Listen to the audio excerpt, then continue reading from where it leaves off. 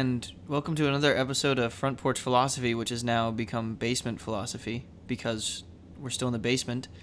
Right now, my co-host is gazing at the Tamarindo Live Surf Cam from Costa Rica because it's negative 26 here.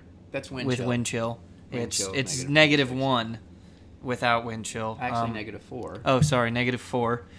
And so we felt it appropriate. This is a special Christmas episode, Garrett. It is. You forgot to start off by saying Sorry. Yeah. Well, Merry Christmas.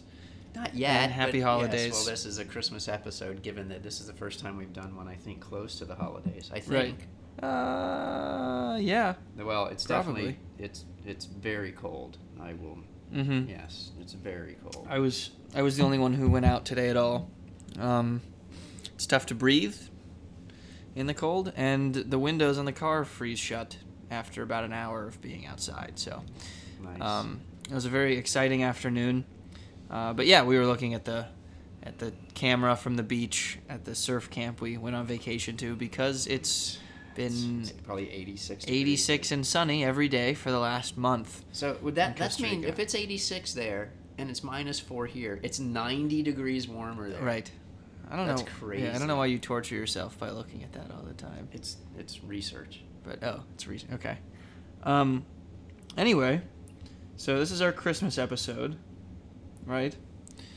And I guess it's kind of. Well, Not really. We'll try It's and not make really a tie-in. I mean, Right, but we'll do our anyway, best. This is, it's front porch basement philosophy. Yeah.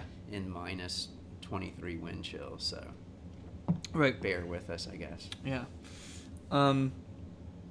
So the inspiration for today's show comes from an article that I stumbled across from Emergence magazine. I don't know what else is in this magazine. Haven't read anything else from it, but that's what it's in, and it's called "Navigating the Mysteries" by Martin Shaw. I stumbled upon it because an interview I was reading in GQ magazine with a musical artist, he mentioned a quote from this article, and I decided to go read it, and I liked it. Were you reading GQ magazine because you got your hair cut? No, I was just reading. They have a Snapchat story thing. I always click on it. Okay, you all know. right. I thought maybe since So- you got your hair cut, you No. were reading GQ magazine. Or No. you were looking at the pictures. No, yeah. Well, yeah, Okay. right. But anyway, that's where I found it. I'll link the actual article in the thing. Do you actually do that? When I you do say you're actually. going to? No, I don't. Okay, Yeah, I alright. do. All right, because I don't really go looking for it, but I just Right, no, you it's say there. that a lot of times, and It's I there. never validate. It's that there you if do. it's there if people want to. It's a mystery to me as to whether or not you do. Yeah. Right. So. Segue. So anyway, this Martin Shaw guy is a mythologist, which means he kind of specializes in myth and like myths from around the world, and he cites a couple in his article here. But the main point of the article and why we kind of wanted to talk about it today was because he, being a mythologist and being exposed to these myths from around the world, he has seen how people throughout history have looked at how confusing life is, I guess, is an easy way to put it.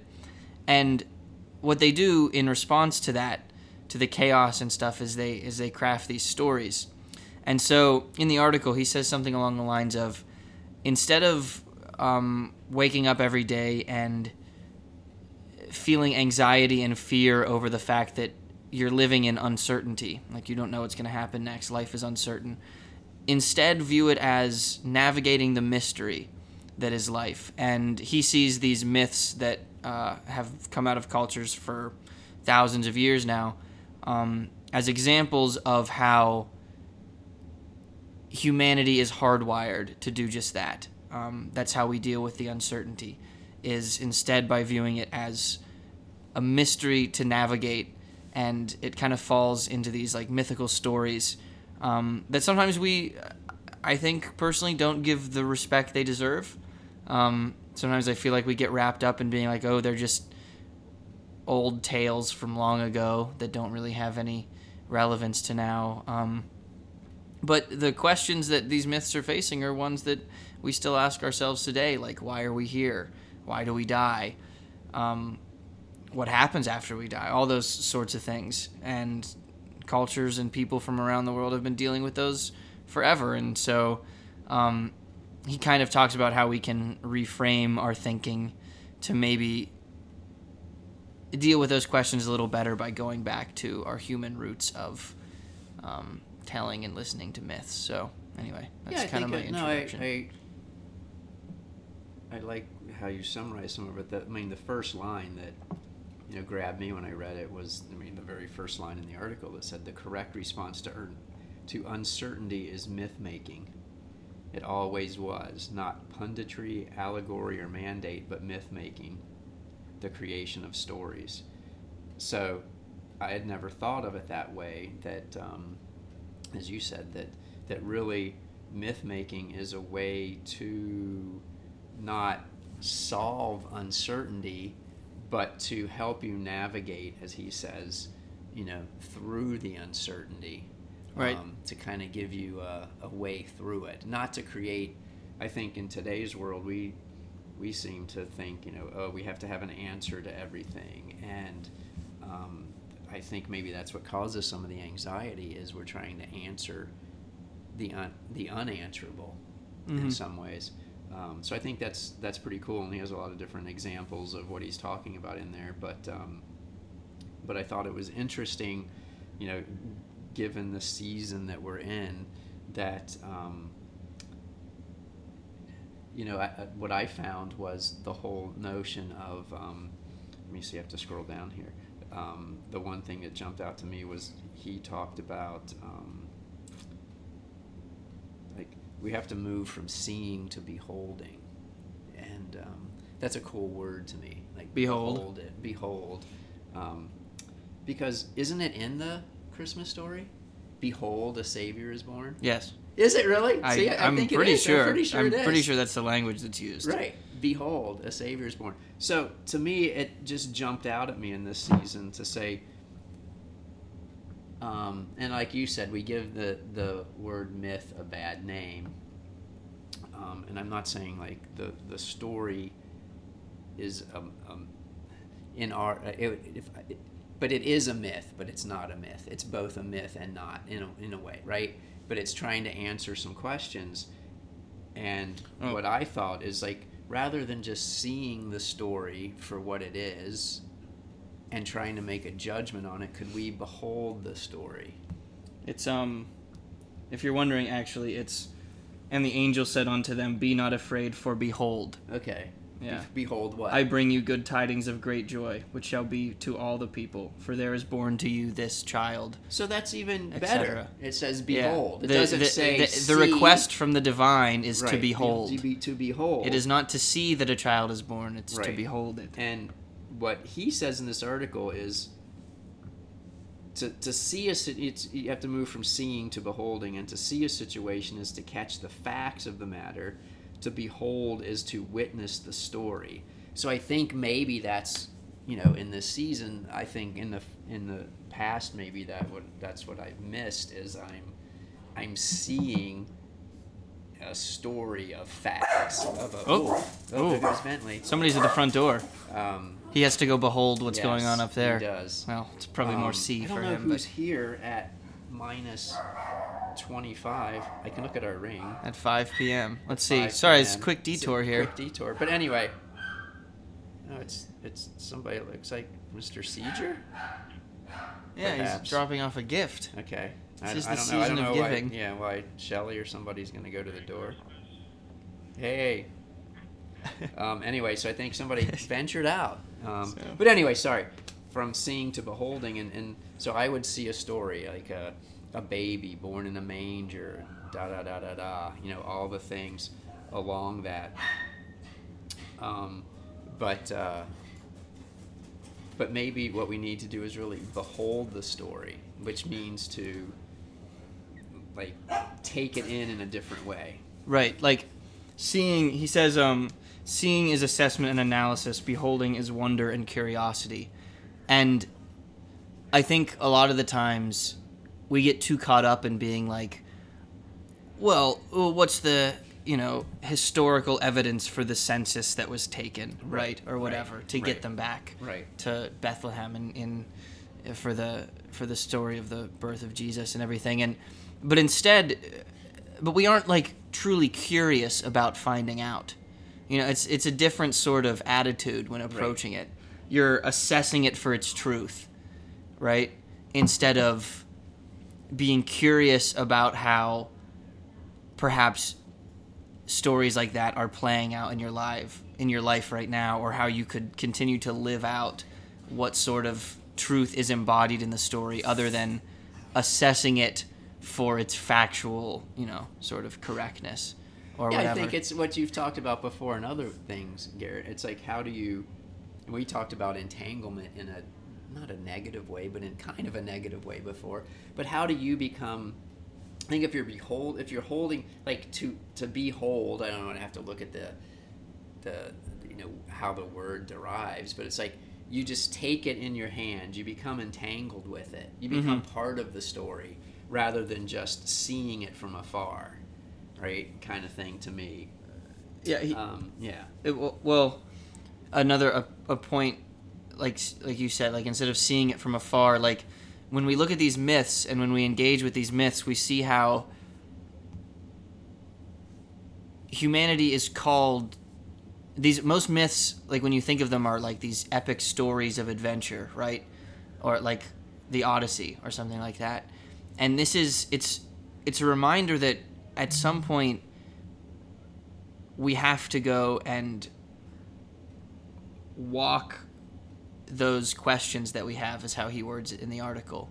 Like, we have to go out and live the question, why are we here, sort of thing. And that's what myths call you to do. And it's not just seeing that that's what it's asking of you. It's actually going and acting on that. And that's why myths are an exciting way to sort of approach the world, because they ask you to participate, I guess. Yeah, and I think it's also I think there's within myth, there's mystery in a way. It's not, yes and no, black and white.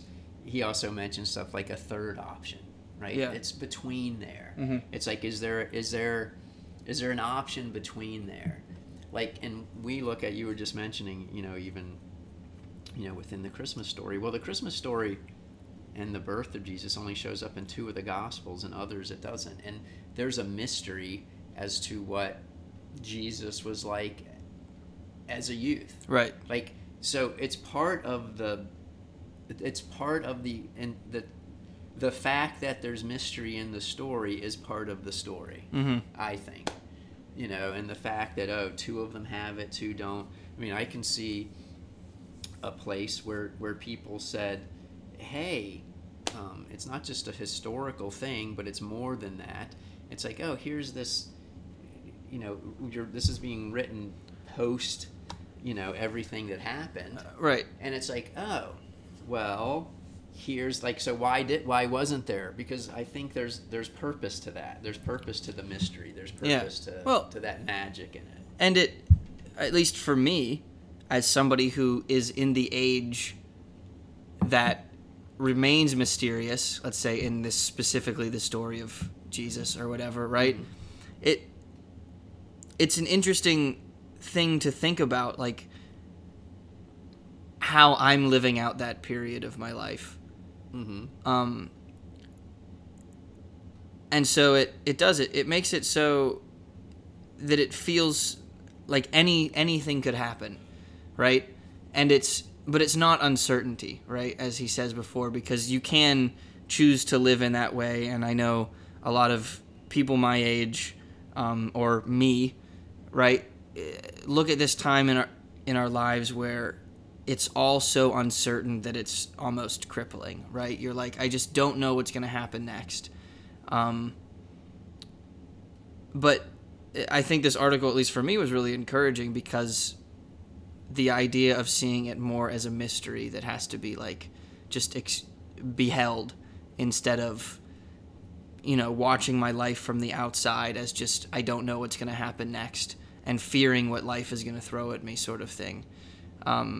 I don't know. It was just a little bit encouraging. Yeah, I think it's encouraging even someone of my advanced age. I mean, you're basically calling me out, Right, by for being saying too that old. You're like you're living it and I'm already past it. So you're basically, calling me out. But I think yes, like we said, maybe the anxieties and stuff are caused by trying to make something certain that is uncertain. Yeah. And to think of it about navigating the mysteries is where all the excitement of all the stories are from.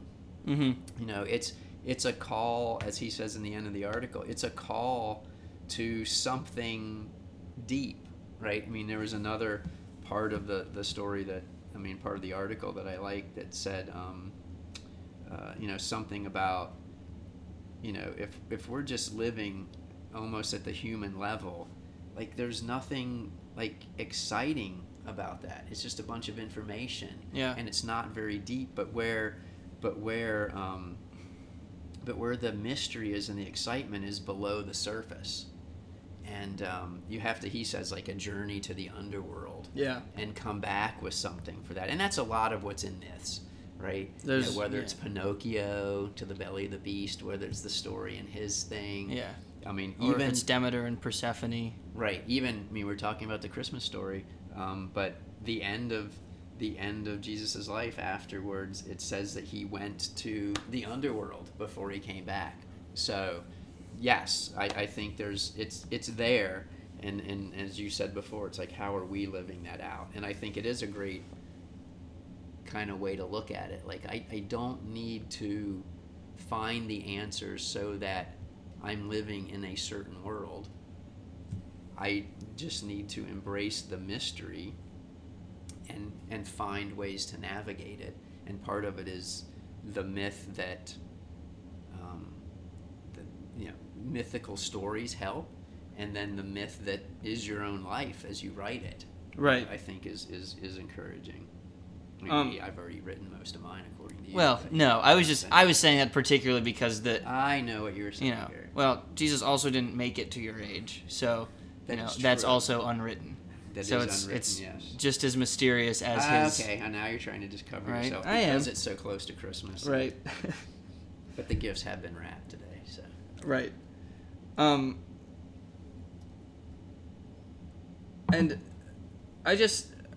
he has so much good stuff in the article, and I just think you should read it. I did read it. I know you did. I'm talking to the people who are listening. On the other side of the microphone. You can actually also listen to it. He reads it, right? Yes, he does read it. He has a nice voice. So I didn't hear it. So, but yeah, I recommend it too. It's a pretty quick read. It's just an article, and he's got some pretty neat stuff. I had to look up some of the people that he mentioned, the artist and this other guy, thing. So you agree with it or don't agree with it, but I think the overall concept of and I think it's tied into what you've said before, Garrett, about left brain, right brain kind of stuff, and it's the certainty and uncertainty feels like a rational, logical kind of thing, whereas mythology feels a little more right brain, intuitive, holistic kind of thing. Yeah. I also want to bring up one more part of the article when he talks about honesty, and he has a really cool image of the idea that we're all on a prayer mat all the time, kneeling down, and that sometimes we need to notice that prayer mat and what it's built on, and really that's kind of an analogy for like noticing how the time and place that you live in and the people that you're with have sort of like shaped you and support you, right? And be honest with yourself about that, because in myth, they're all founded in the culture from which they're from, right? They all have these specific things that they center around, and a lot of the time the imagery is different yet the same across culture, but it's still deeply ingrained in where it came from at what time, right? And he points out that myths remind us to be honest with ourselves about where we are and everything, and like see how that plays into the kind of person you are, right, and how your myth might be played out. Because of course myths today that we might tell are going to look different from myths from Mesopotamia, Yes. right? Or ancient Greece, Yes. or whatever, because the world is different. But that's not something to fear. Sometimes I know I get frustrated because it feels like the world is less of a magical place than the one that I read about in history books and stuff like that. But I think it's perhaps because we don't mythologize existence as much as they used to and live in the mystery and embrace it. And instead it's all viewed as uncertainty. I agree with you.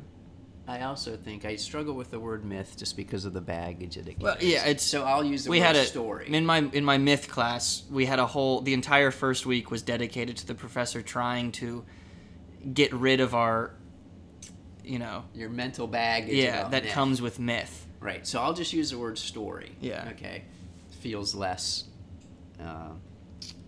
fraught with danger. But anyway, so if you look down at your prayer mat again in this season, you could see the